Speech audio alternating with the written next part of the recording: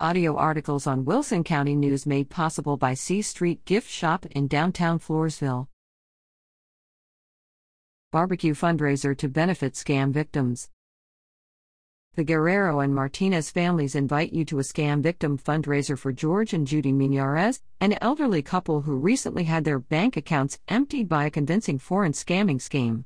George, who worked until age 80, is a recently retired English teacher.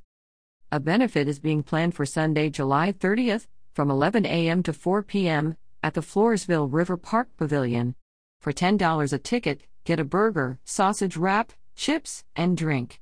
There will be a live basket drawing at 3 p.m. Funds raised will help the couple with medical and food expenses and their mortgage and utilities. For more information, call Inez Guerrero at 210-289-6140. To read more about the Miñarez's story or to donate directly, visit their GoFundMe page at www.gofund.com/f/fundingrecovery.